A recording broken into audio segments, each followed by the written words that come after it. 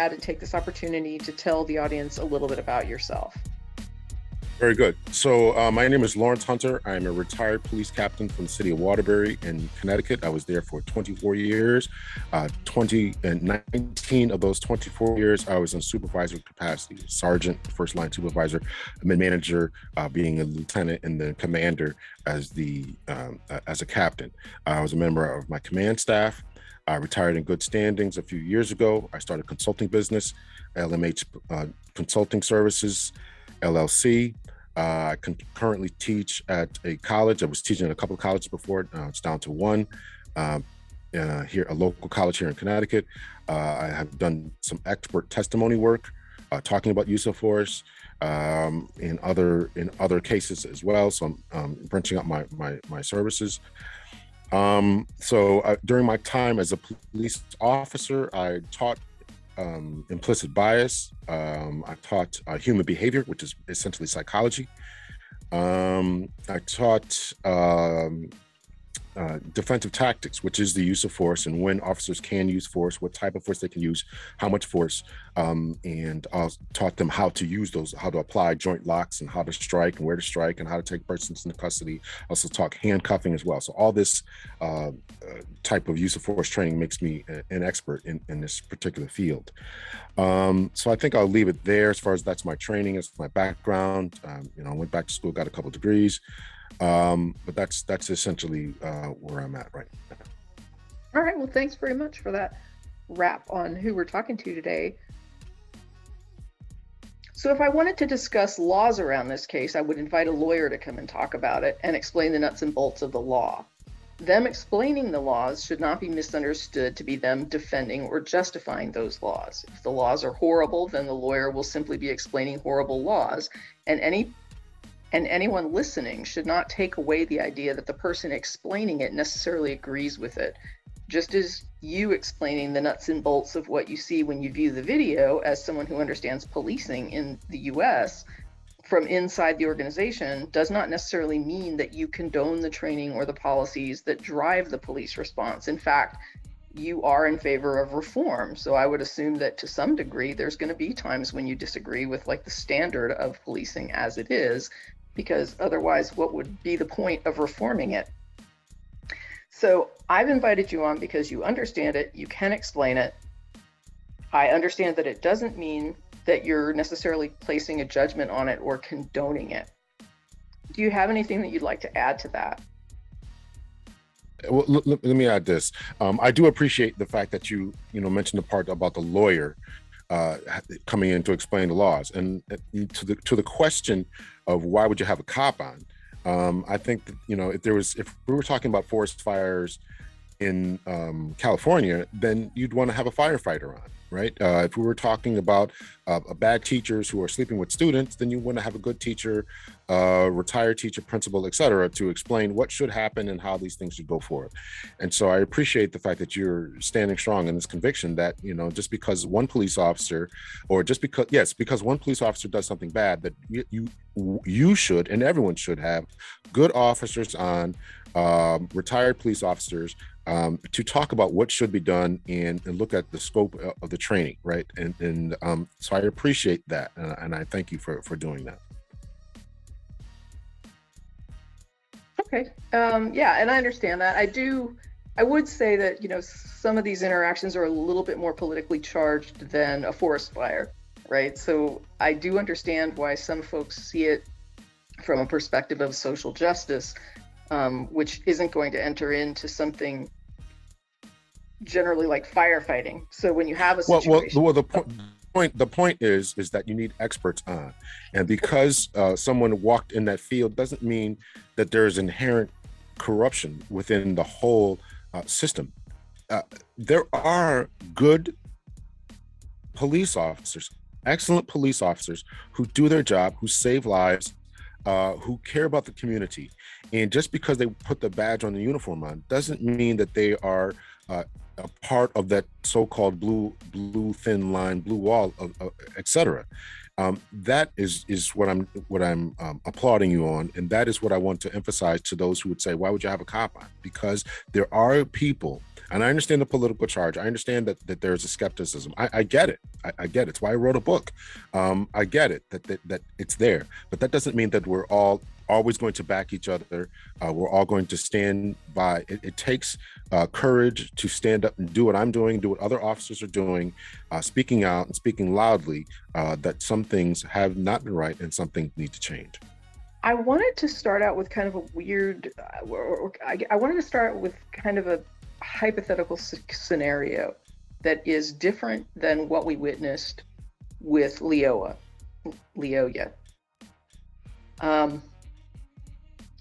I envision, for example, a group of protesters that are chained to a gate and they're blocking passage. And an officer is instructed to get them to move and comes up to them and says they need to unchain themselves, and they refuse. So they refuse to comply, and they put up what I would consider passive resistance, right? So they're not attacking the officer, but they are saying, we refuse to comply. We're not going to unlock this chain from the gate. We're not going to stop blocking the entry.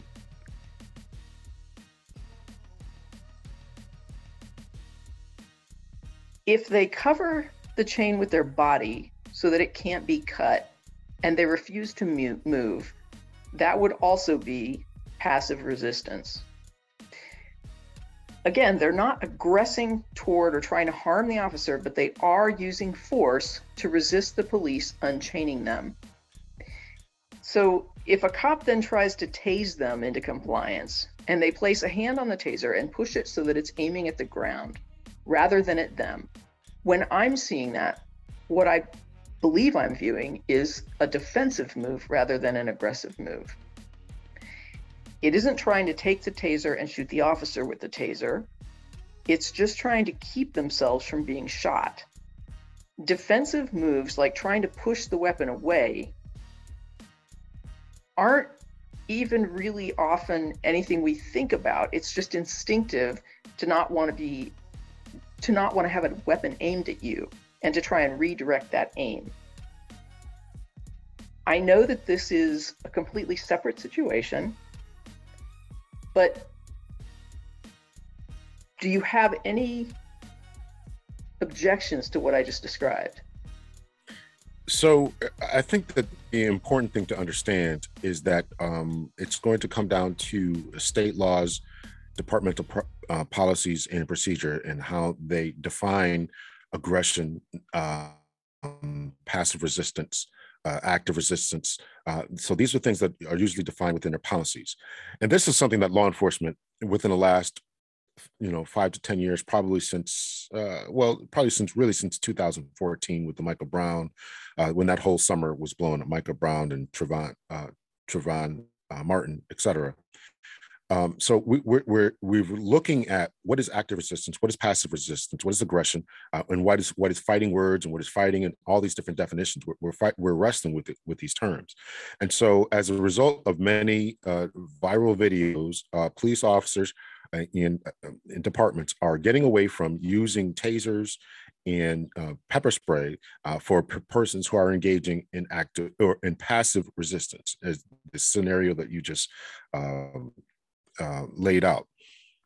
So if one is engaging in passive resistance, laying on the chain, landing on the ground, locking arms, and not aggressing towards the officer, then many departments are now saying you cannot OC spray them, or the residents in capsicum, if I'm saying that right, OC spray, which is pepper spray, and or they are saying that you can't tase them in those situations.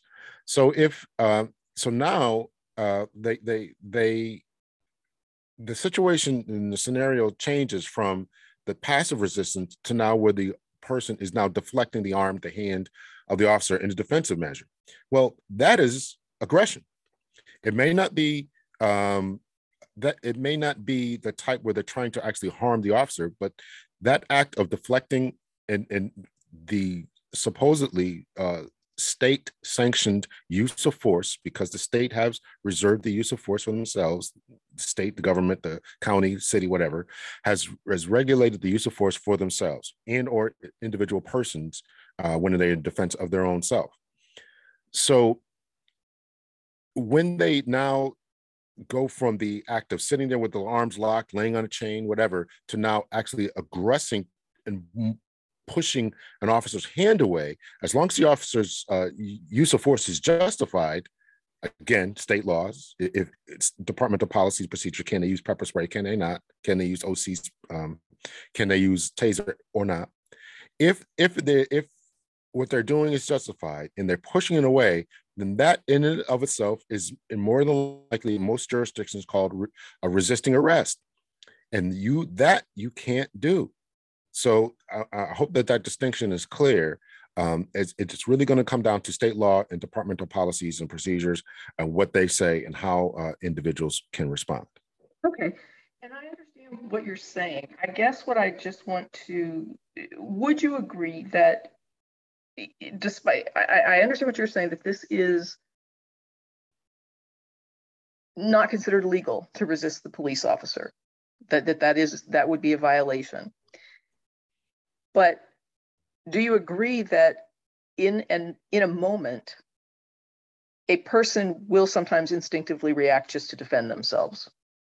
I agree with that. Okay. I certainly agree. Even though I certainly agree. Yeah, even though the officer has the right to do what he's doing and he's justified in his action, sometimes a person isn't even trying to escalate a thing. You aim a weapon at them and they just instinctively push it away or try to block it. So it's not an unreasonable action to take, although it may be an illegal action to take. I will give you that it's not unreasonable from a self-preservation safety point of view, that someone's pointing a weapon at you, et cetera, and that therefore it is maybe a responsive, reflective type of thing to say, get this away from me. Exactly. I go to the doctor for the eye doctor, and I cannot stand having eye drops put in my eyes. I know that this is something that's necessary, but it's my natural reaction to keep things away from my eyes. So I close my eyes, I turn my head, and the doctor's always telling me, listen, Lawrence, you gotta let us put these eye drops in. So I get it, but we hope that we can fight through that and allow the correct action to take place. But right. Yes, from a self-preservation standpoint, I understand what you're saying. Okay. And the other thing is that understanding what we both agree that, sometimes a person will do this, just like sometimes you will look away and the doctor has to tell you, you have to keep your head still. Those actions, when they don't go beyond the defensive push away of the weapon, would not normally, I would think, be considered threatening. Normally. So this brings us into the really the heart of the conversation, right? So we pay our police officers to do a job, and that is to take suspects into custody. And so generally, and I'm going to speak generally, when a police officer is engaged in the exact scenario that you laid out before, they are allowed by law in most states, I'm assuming, that they can use one level, if I can use that terminology, one level above the force that is necessary in order to effect the arrest or to accomplish the lawful purpose of what's going on, right? Lawful purpose. So in the scenario you raised out, you raised someone pushes the hand away from their body because they don't want to be tased or sprayed. Now, the police have a lawful purpose that they need to accomplish, whether it's taking that person into custody or helping a paramedic to administer drugs to calm a person down, whatever it is. And so therefore they are allowed to use one level above a force to accomplish that goal. So again, if they're pushing, now the officer will raise his level of assertiveness, sometimes maybe even use the word aggression, use of force in order to accomplish that goal. So you push my hand away, now I'm going to take my level up. I'm not going to push your hand away, right? I have to effect this arrest. I have to accomplish this goal. So now you push my hand away. Now I have to step my game up in order to accomplish that purpose. to accomplish that purpose and that goal. And so that becomes the question as to this situation of Loyola. I'm going to call him Patrick because I'm going to be able to pronounce his name. So that becomes his scenario. It becomes a situation in which you laid out with the persons who are acting in passive resistance initially. Again, as I said, it started off as passive. Once you push the hand away, now it's active resistance, and now the officer has the responsibility and the legal authority to take his level of use of force up a notch. Okay. But probably shooting someone would be a little extreme at that level. I'm not going to disagree with that. Okay. I'm not going to disagree. All right. I just want to make sure we're I guess I'm checking myself every step of the way, sort of making sure. Yes.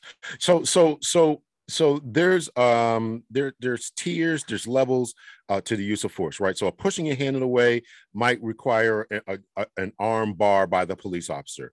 If you're actively pushing, then the officer may turn to a strike with his hand and or his or her baton in order to accomplish that, right? So there's levels that you can that they should be progressing to. Now, just because they start off at one level doesn't mean that you have to necessarily go to the next level, right? If you start off, if you go from pushing my hand away to next thing you know, you take out a knife.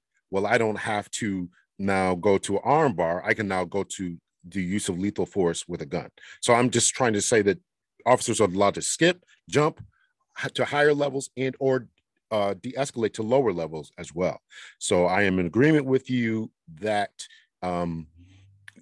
going to the gun initially is a bad idea, and probably more than likely should not happen in most cases. Okay. So next, I'd like to shift the conversation to the specific case that we're seeing in the news now, which is Patrick Lyoya. This happened in Grand Rapids, Michigan, and it started out when an officer ran a routine license plate check, which is a misdemeanor traffic stop. And so my question is, why do police run a routine license plate check? There may be a number of reasons why a police officer runs a so-called routine license check. If the license plate looks funny to a police officer, what does look funny mean? It means that you have a completely clean car and a dirty license plate. That would suggest that the license plate does not belong in that car. It can be the exact opposite, where the car is clean, maybe the car is completely dirty and the license plate is clean. Okay, so that looks funny to a police officer. Maybe there was other situations where the license plate is hanging at an angle, not really securely fastened on. Maybe there was a be on the lookout or a bolo for ABCD 123. Maybe that's the license plate. Well, maybe the officer couldn't remember. Maybe it was just he got the A and the B and the last number was 4. Okay, maybe the plate. So there's so he's running for that. Maybe the person ran a red light, ran a stop sign, maybe appearing to be driving too fast, going 40 miles in a 25-mile-an-hour zone, things along those lines. So there's a myriad of reasons why a police officer could run a license plate. Hopefully those are legitimate reasons and not the illegitimate reasons, such as seeing a black person in a white neighborhood or a white person in a black neighborhood. But absent those things, I've given you legitimate reasons why a police officer can run a person's license plate. So when I actually Googled this, what I found is that an officer is within their rights to just randomly run a license check. And apparently that is tied to a court case that says since your license plate is in public view, it can be run. But I'm just saying that this was according this was on a legal site that I found that was talking about routine license checks that basically just said that an officer can run random checks. Yes. So I don't know what court case that it is, but I don't know of any Supreme Court case and or circuit court case, right? Those are the court cases that we go on. Higher circuit court cases, right? I don't know, I believe you're in Texas or Connecticut. So there's circuit court cases where these challenges come up, and I don't know of any case where the circuit courts and or the Supreme Court has said police officers can't do it. And so, yeah, essentially you can rent it for no reason at all. I'm not going to disagree with that. I try to give you legitimate reasons, Sure. because I want to be. I always want to be able to explain to someone why I read your plate. If I ran your plate and something came back a miss, I want to go up to the car and say, "This is why I did it." I don't think that, and I think that when there's not a reason, then it can lead to abuses. You don't want male police officers running the plates of pretty young females. We don't want them doing that. So I try to give legitimate reasons, but absent anything like that, then they should not. Well, I can't say that they should not, but it can be done. There's no prohibition against it. Right, and that I think was something that was interesting to me. So what this site was saying is that a police officer can just randomly run a license check on any vehicle, Mm, even if you haven't broken any laws, because the plates are in public view. mm, But it is completely illegal for a cop to run somebody's plate because of race. So as you said earlier, I can't just, as a police officer, see a black man driving a car and say, let me run your tag because I see a black man driving a car and I want to harass this black person driving. So right. if a cop does run the plate based on race, it's up to the person whose plate was run to prove that. And I guess my Right. thinking on that is good luck, right? Because if a cop has the discretion to run anybody's tag without an explanation, like you were offering an explanation and you said that you think it's good, best practice to have an explanation, to be able to say, I saw the plate, it looked like this, it seemed a little suspect, and that's why I ran it. And I understand why you're saying that, because you're basically saying I should be able to justify why I'm running a citizen's plate. And when I do go in to talk about this, if somebody did complain, I would be able to explain why I did it. But in fact, you're not required to explain why you did it. It's up to the citizen to prove you did it for an illegitimate reason. Well, yes, that is essentially the case. It is up to them to be able to prove to prove why you did it.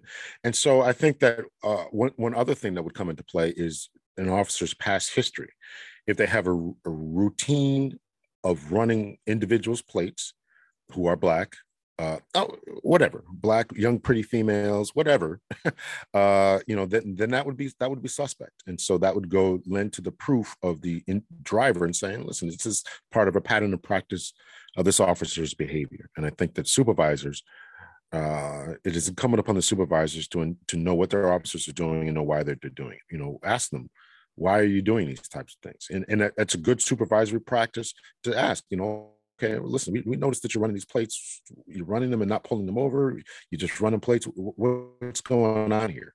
And even if there's no disciplinary action that would be taken at that time, it should sink into to the officer's mind.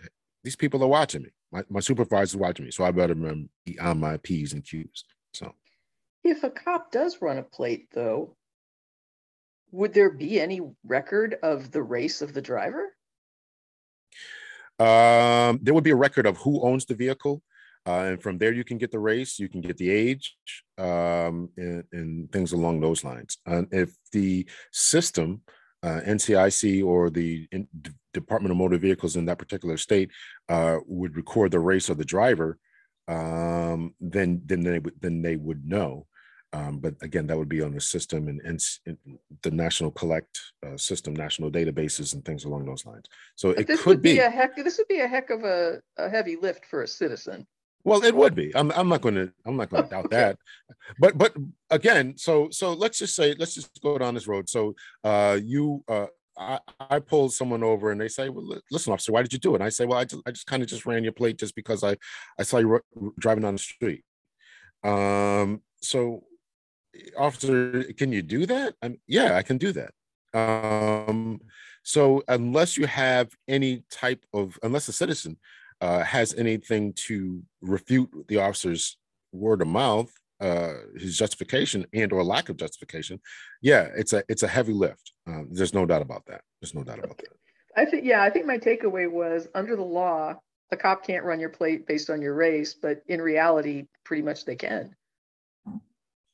Well, again, you'd have to. I would then, if I were in that situation, I would ask for the officer's name, his badge number, in a polite way, and maybe if you think that you've been targeted along those lines, to look into the officer's history and have, you can file a complaint and say, and just ask and say, hey, listen, can you all your internal affairs, which I neglected to mention this, but I was over my internal affairs for a while. Can you look into this officer, because I think he's profiling people, and from there they can check and see, and there is a record of whose plate he's running, what time they're running it, and things along those lines. So it can be tracked down, and a good department will look into those types of things. Okay.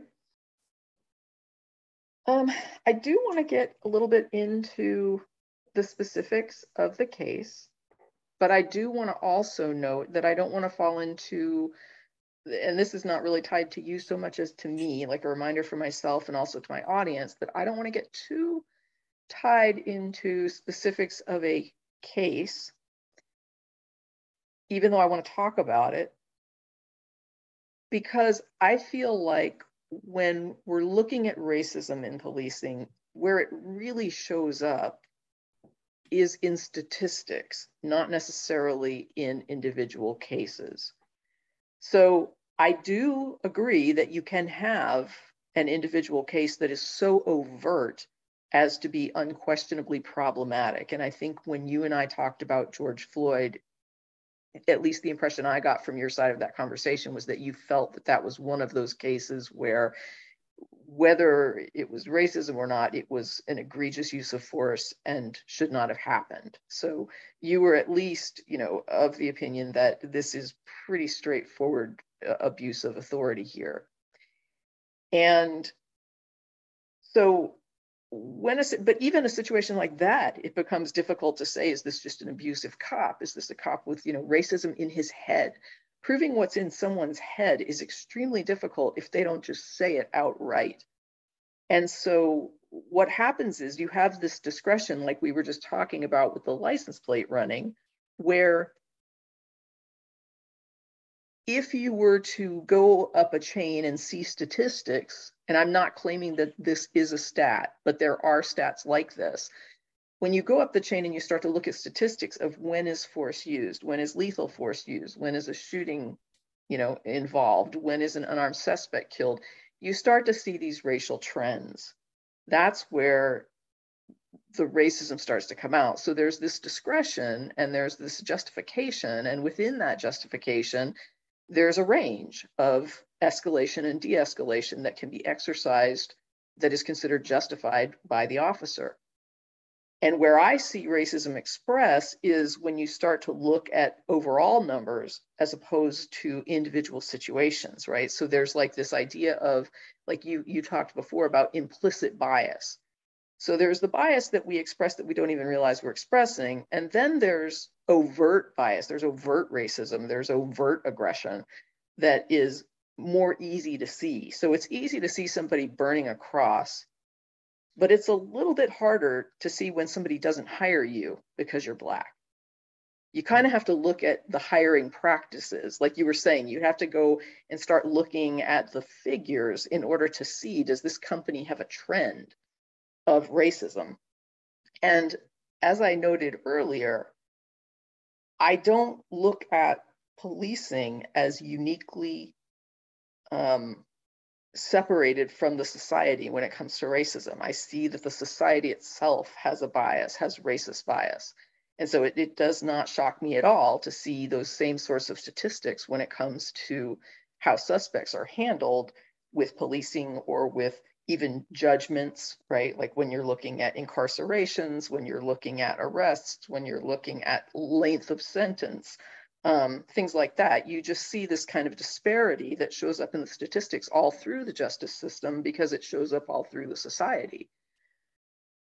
So while I'm interested in kind of looking at the case, I do want to make it clear that in my view, the concept of racism, when it applies to these systems, goes beyond an individual situation, because the discretion that's available in those situations makes justified overall trends that can still be racist. Does that make sense? Yeah, I think I'm following. Yes. Okay. So in this particular case, I'm just going to check the box here that is unarmed. Okay, I mean, that's one that just sort of, in this case, it's a given. This is one of those cases where the suspect is unarmed. And I do understand that that's not always the be all and end all of an interaction. He gets pulled over for the license. He gets out of the car, which is not really standard. So a cop pulls you over, you don't normally get out of your car, but he gets out of the car, and the cop tells him, don't get out of the car, right? Like, get back in your vehicle. It starts to become clear that there's a language barrier here. Even though he does ask, do you speak English? And even though Patrick says, yes, I do, or just yes, basically, we know that there's a little bit of a disconnect because the officer asked. That's not a normal thing to ask somebody. When I get pulled, I've been pulled over by police before and gotten tickets, and I've never had them ask me, do you speak English? So for the officer to even ask that shows that we have a communication issue, and the cop recognizes that despite the fact that the guy is saying, yes, I speak English, the cop understands that there's a little bit of a language barrier. So he asked for the license, and Patrick tells his passenger, can you get my license? There's a little bit of an interaction where they try to get the license, where he's telling him where it is, and the passenger is not producing the license. So Patrick turns his back to the officer and starts to walk around the car. And that's when the officer says, wait, don't go away, don't walk away. And then you start to get more into a little bit of a tussle. And what was interesting is, when I mentioned this to you initially, the very first thing you said was the officer called for backup and then engaged. So the things that I was looking at were basically from the point of view of what Patrick was doing, but you immediately focused on what the officer had done. What made you focus on that? Well, I think that we're living in a day and time where de-escalation is the name of the game. And so if things aren't going well, unless there is an immediate threat, there's no reason to push the issue. If you're having a trouble, maybe, I don't know how big Grand Rapids Police Department is. Off the top of my head, I don't know. But do you have someone who can speak his language? Is there maybe you can, the passenger in the car can help translate? You want to try to control the situation without putting hands on and making things worse. And that's kind of where my mind was going. What did the officer do that he or she could have done different? In this case, what did he do that he could have done differently that could have had a different outcome? And I think that calling for backup was a good idea, but maybe just not engage and wait for that backup to get there before you start anything. Just, I think that's the way that could have been approached. Okay, I mean, I think I would agree. I don't know, I'm not sure when or what prompts a call for backup, but if you do call for backup, it makes sense that you would wait for the backup before you would proceed. I mean, I think that makes sense. Sure. So backup is usually called when an officer recognizes that this isn't going quite according to the book, right? To the standard playbook here, right? I have someone who's getting out of the car. We're having trouble communicating. He's turning his back, not listening to my commands. These are telltale signs that officers will listen to, look out for, whether someone is plotting to harm them, and this is the way we're trained. with someone's plotting to harm them, looking for escape routes, going to run away, things along those lines. So I don't blame the officer at all for having his antenna up from these non non-compliant behaviors. And so he recognized that, and he did something about it, which he should have done, which is, hey, get me some help here, right? I'm outnumbered. There's another person in the car, and this person isn't following directions, commands. Let's get some help here, and I think that was the right thing to do. So When I watched the videos, I saw throughout the entire thing that Patrick was putting up with what I had described in the protest hypothetical as passive resistance. You expounded a little bit on that to talk about that there's like labeling for types of resistance, and that this might be considered aggression depending on where you are. If you're pushing away the officer's weapon, even though it may be understandable, it still also is illegal, and the officer has a right to you know, use force in certain situations, and a citizen has to kind of legally accept that to reasonable degrees, and that it could be categorized as an aggressive behavior when he starts to actually push away the force from the officer. And so that part I do understand. So I would sort of reframe, I guess, or relabel what I'm trying to describe, which is that I never saw Patrick like take a swing at the officer, grab the officer's throat, like basically attack the officer with an intent to harm, or within in a way that looked like he was going after this officer, trying to harm the officer. There was a whole lot of resisting, and there was that defensive pushback that I understand, you know, it may not have been legal depending on whether or not the officer was justified in using the force that he was using. But what it seemed to boil down to me, and what I kept hearing, was if the officer feels like there's a threat of harm, if the officer feels like there's a threat to his life, that he could be injured here. And it just seemed to me like everything I was seeing was that there was no signal from this particular person that they were even desirous to do harm to this officer. yeah, so here's where it gets complex. So what you're seeing, and I'm not disagreeing with what you're seeing or what you're interpreting from it. Police officers are trained to take persons into custody, and if it's a non-compliant person who is telling you no, and by telling you, I mean either verbally saying it or physically saying it. If they're saying, I'm not going to be arrested, tensing up my arms, I'm saying no, no type of behaviors, then you have to be on the lookout for these types of warning signs and behavior. And so once they've given you these no's, you have to take it up to the next level.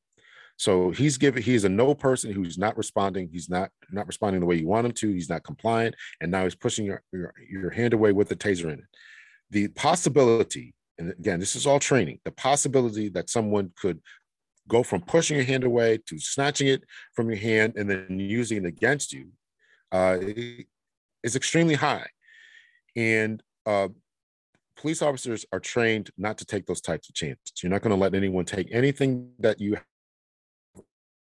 on that they have on their utility belt, be it their taser, their pepper spray, their baton, or their firearm, even their handcuffs. You're not going to let anyone take those things because those things can be used against you.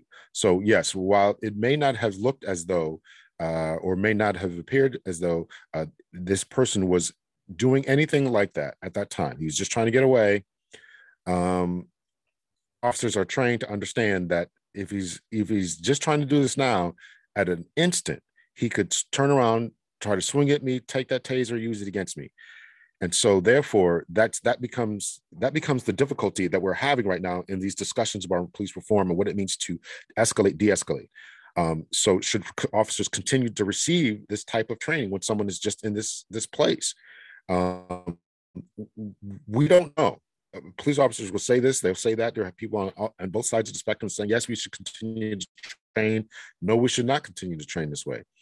A police officer has a right to go home to their family. They want to see their kids again, all that kind of stuff. And they don't want these weapons from a seemingly passive person who's just trying to escape, just trying to run away or not be arrested, to turn around and then have those things used against them because the officer was too soft in their approach and in their attempts to take them into custody. So therefore, this is where we're at. This becomes the absolute amount of difficulty that we're having in these discussions so much. And I would agree with you based on what you saw. And let me say, not that I agree with you. I understand what you're saying. Based on what you saw, does this really rise to the level of the use of lethal force? And that's a good question. And I don't know. And we're going to have to talk to this officer. They're going to do inquiries. Other experts are going to have to weigh in on this. Everyone's going to have to weigh in on us and say, what's the best practice to do in these circumstances? Should we let people escape? Should we let them run away? If someone grabs our taser, should we not go to the gun as next? Because that can be used against us in incapacitation, right? So all of this type of thing is things that experts are really going to have to really try to hone in on and try to understand. And this becomes a difficulty. So I agree with you that from surface, it doesn't look that way. But the way that officers are trained is that situation is a no, can easily turn into a more aggressive situation later on. Okay. And so the interaction proceeds and it ends up in a situation where the officer gets Patrick on the ground. And I think anybody who has had the steel to watch the video to the end will see that you have a prone position, Patrick on the ground, hands on the ground, pushing up, almost like a push-up, face down, with the officer on top, a knee in the back. The officer pulls his gun, puts it to the back of the head, and pulls the trigger. I personally was shocked at that. I mean, did you? I was shocked. I was shocked too. I mean, besides the fact that I knew that it was coming, right. I listen. I've been in those situations. I believe I would imagine that most police officers have been in that situation. I can't see pulling the trigger. I can't see taking my gun out. I can't see taking my taser out. And listen, everybody's fighting skills. There's another thing that comes into the play with the training is the size of the officer. I'm not a tall guy. I'm only 5'7". So the size of the officer, his muscular build, male, female, the size of the suspect, all these types of things are weighed in, and they'll be taken into consideration by a jury, by the defense, during the court proceedings. All this will have to be weighed in. But I can't see in a situation taking my taser out and using it in that situation. I can't see taking my firearm out and using it in that situation. I just can't. I can't see it. Now, a lot of explanations will go on. Other experts will go on. Will be chiming in on this. It's shocking, and I can't understand. I can't understand his thought process in doing that. I can't understand. I'm curious to know as to why he did what he did, why he engaged when he had backup coming, why he took his taser out when you're in close proximity like that. I'm sure that his training would say your taser is a weapon that should be used to in certain circumstances. It should not be an active situation where we're both hands on and I need to control you. I can't understand that. So okay, and that's pretty much the interaction part of the conversation, but it brought me to another issue that might touch on some of your thoughts about reform, because I couldn't help but wonder how this could play out so similarly with somebody who was having a mental health crisis, with somebody who is deaf, with somebody who is not neurotypical, like a person with autism. there are so many issues that could have a person experiencing communication difficulties with an officer that might, in another context, be better handled. Like in this case, you were saying might have been better handled by someone who could interpret, even if the passenger had been involved and could talk to him a little bit more clearly. This could have, a lot of this might have been mitigated. And so I'm wondering, what if the person was having a mental health crisis? What if they were deaf and they turn their back on this officer and he's shouting commands at them and they don't even know it? What if the person is autistic and not understanding, the way that these commands are being shouted and, is getting confused? I mean, from a reform aspect, what are your thoughts?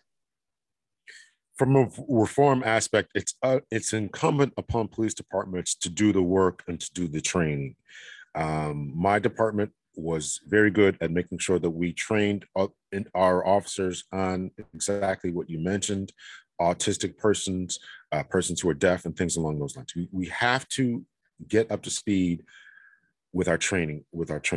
And if the officer would have encountered someone who's deaf, dumb, mute, and suffering from a mental health breakdown or any of those things, they have got to be able to recognize those types of things and respond accordingly.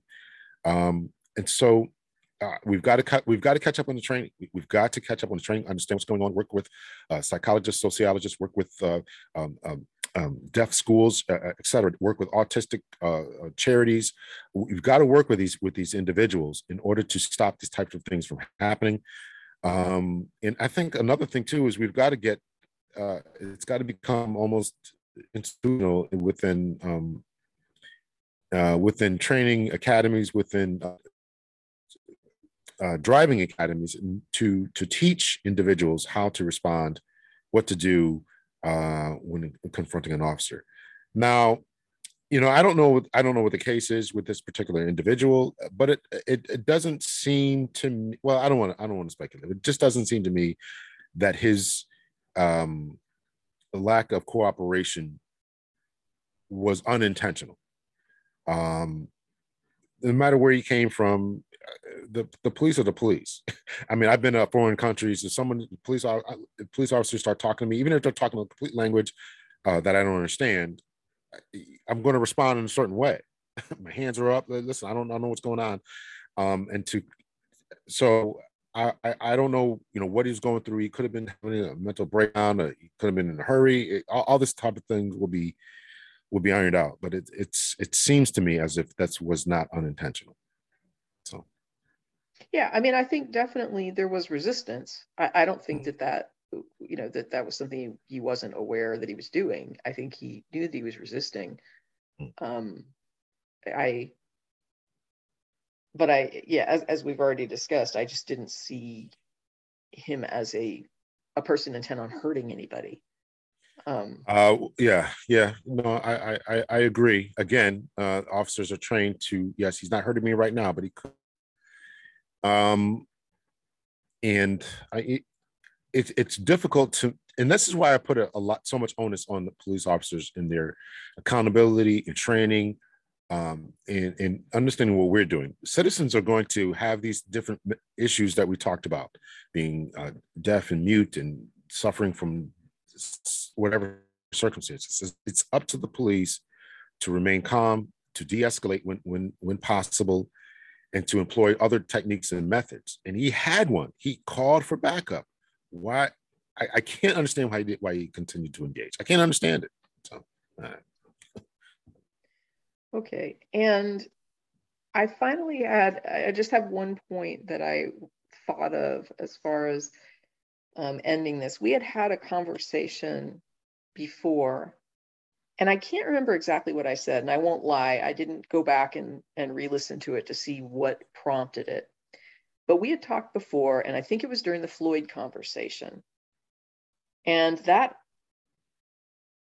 incident happened in May 2020. And Chauvin was convicted. He's appealing. The other officers on the scene that held the line against the citizens who had gathered there were all found guilty in February on all charges. And that included depriving Floyd of his civil rights and failing to render medical aid. And two of the officers were also convicted of not intervening to stop Chauvin with the excessive use of force. And I had made some comment during that conversation. I can't remember what I had said, but it had to do with the future, and maybe having you back on or something. And you said you hoped that we wouldn't be having these same conversations 5 years from now. You were just like, I certainly hope we're not going to be, having this conversation. And I'm wondering, since 2020, May 2020, we're almost 2 years out now. Have you seen any sort of reforms since Floyd that give you hope that there's a future for reimagining policing? Yeah, I've seen a number of states who are trying to get these things under control, banning chokeholds, requiring de-escalation training, requiring the use of body cameras. That's going on in Connecticut, where I think by 2023, all departments within the state have to have body cameras. De-escalation training is now part of it. I continue to teach at the Waterbury Police Academy. I teach the history of policing up to the civil rights movement. And I teach procedural justice. Those are two classes that I'm teaching even in retirement. Connecticut also has established an independent inspector general's department, where if there's an off-duty shooting, or there's a police involved shooting, that it will be investigated by them rather than the local district attorney. Before then, even if different counties in Connecticut are different, what we call jurisdictions, geographical areas. And so if you say you're GA1 where the shooting happened, and no one from that investigative office could investigate it, but it had to go to GA4 or 5 or something, some across the state where it was try to maintain some semblance of a disinterested, independent investigation. So there's a lot of things going along those lines. More duty to report by different departments across the country. I meant to use the force. They're trying to define what use of force can be used in certain circumstances. I think California was very instrumental to saying in their language, saying something along the lines of that, not a reasonable standard, but justifiable standard. I think that's the verbiage that they're using, right? So in other words, if you're a police officer out in California, before you pull that trigger, you have to have exhausted every single measure to know that this person was an actual threat rather than a reasonable standard. The reasonable standard was what would another police officer, given the same set of same circumstances, what would they have done in that similar set of circumstances? So that's been the talk around the country. California has changed that. And I think there's a couple of other states who are looking into that. As I mentioned, de-escalation training, no more consent traffic stops. So if you could stop the traffic stop in Connecticut, and the officer says, hey, listen, the traffic stop is concluded. However, you mind if I search your vehicle? Can't do that anymore unless the officer has reasonable suspicion and or probable cause. In some states, in some jurisdictions, are no longer accepting military equipment from the military, equipment from the military. So these are different types of reforms that people are doing to try to address these types of things. A lot more training about implicit bias and de-escalation training. As I mentioned, I'm teaching history of policing, so I'm trying to get to the nuts and bolts of how we got to this situation.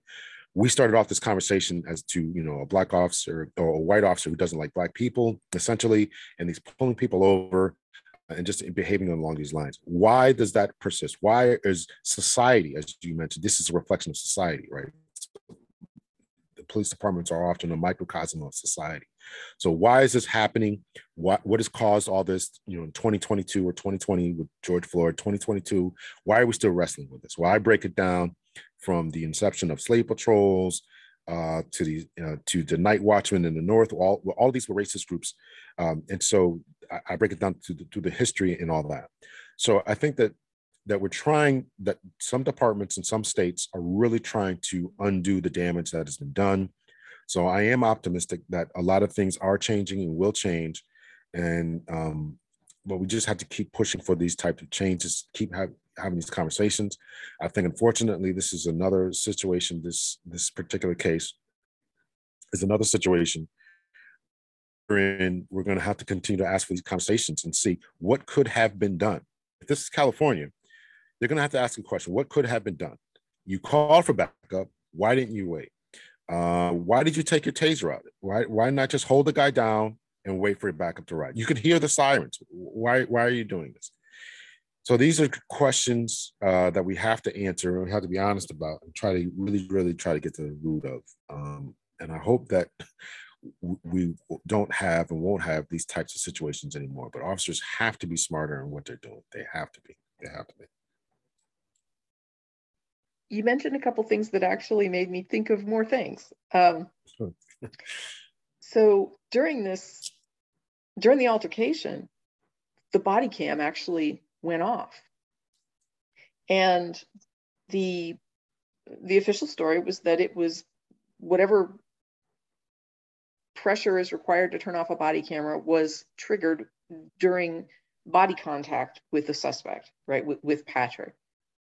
So I guess I thought that was kind of interesting because the body cam would be most necessary during a physical interaction, right? I mean, like you said, it's these kind of force abuse situations, these sort of, uncomfortable Floyd situations that have actually triggered things like body cameras. So when we're looking at a situation where there's this altercation happening and you're in close proximity and you're struggling with somebody that you've pulled over and the body cam gets tapped and goes off, that just seems, I mean, I'm not saying that the officer turned it off and that there's something nefarious going on. I'm saying, shouldn't a body cam be built in a way that, a struggle doesn't turn it off? Well, I mean, I would imagine that would be the goal, but the different mechanisms that go on during a fight, the different things that can happen. You can be on the ground and a pebble will hit that button. So it's possible. I'm sure that a review of this should be going to the body cam company to see how we can prevent that from going on, prevent this from happening again. But yeah, I would imagine that that there are systems in place that would stop that, and a review would go on to make sure that it doesn't happen again. The other thing that you mentioned that made me think was, I believe we had talked before about, you had mentioned the fact that, I can't remember if it was police shootings or police killings, when that we don't really keep a record of it, that there's not like a database of it. Was that?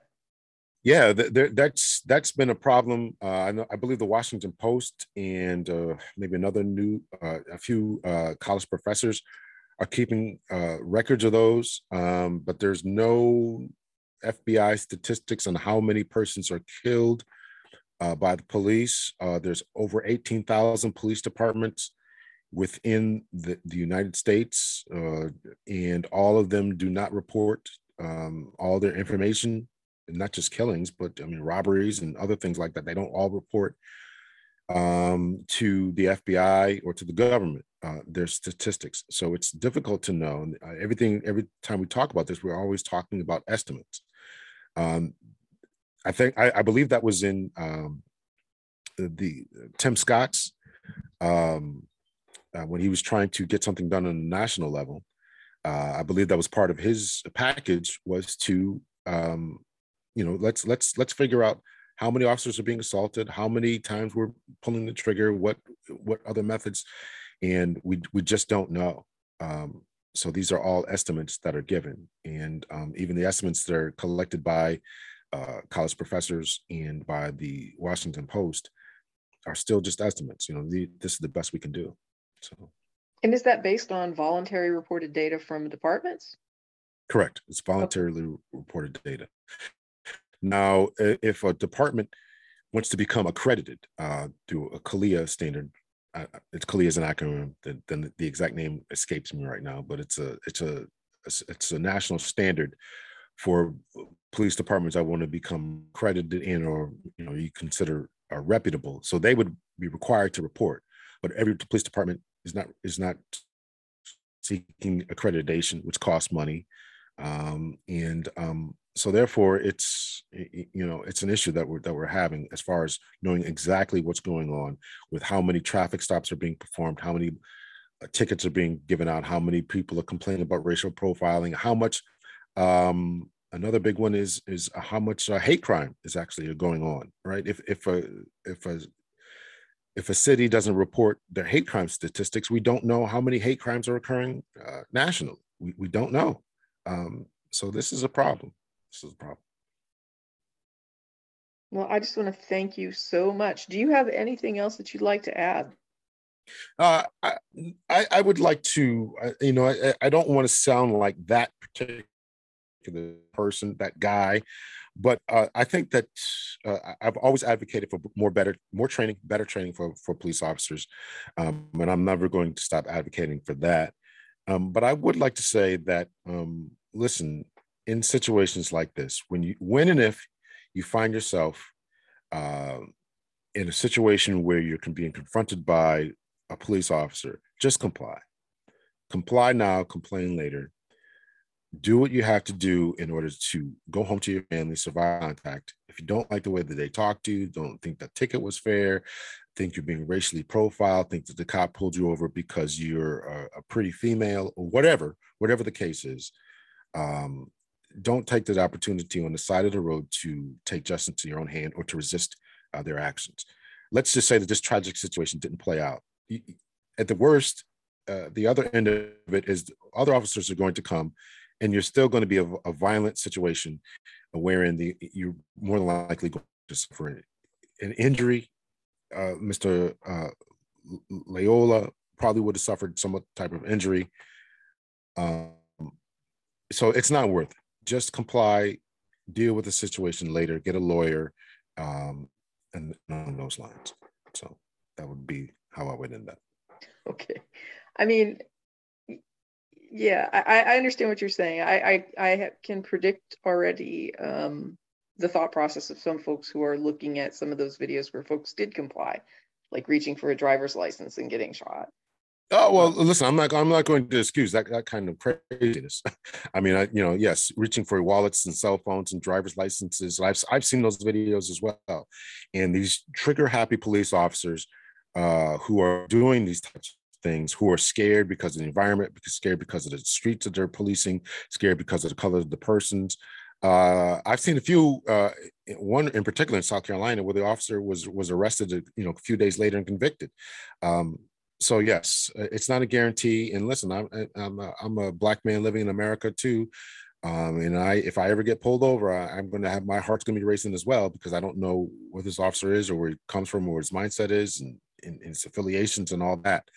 So I get it that we want to be able to reach for cell phones and things along those lines. And as far as that, tell the officer, listen, I'll get my license, but it's in my glove compartment, sir. It's in my back pocket. I'm just going to reach for it now.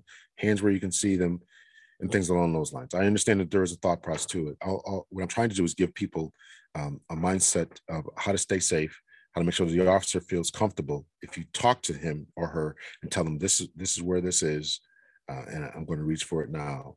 I think that these are techniques that we can all use to make sure that we all go home. All right. Well, I do appreciate your time, and you're always so ready to talk to me, and I can't thank you enough for just your willingness to come on and discuss these difficult issues. Anytime you want me, I'll be here for you. I appreciate it. All right. You have a good night. Okay. Police reform is more than just a trending topic. My name is Lawrence Hunter. I'm a retired police captain from the state of Connecticut, and I've written a new book called Police Reform. And I talk about the evolution of law enforcement here in America and what changes need to be made in order to improve the relationship between the police and the communities that they serve. Over the past few months, it has become increasingly more important and more evident that there's something amiss and awry between the police and the communities that they serve. So whether you're about defunding the police or defending the police, if you're about Blue Lives Matter or Black Lives Matter, no matter what side of the fence you happen to sit on, make sure that you pick up your copy of Police Reform today.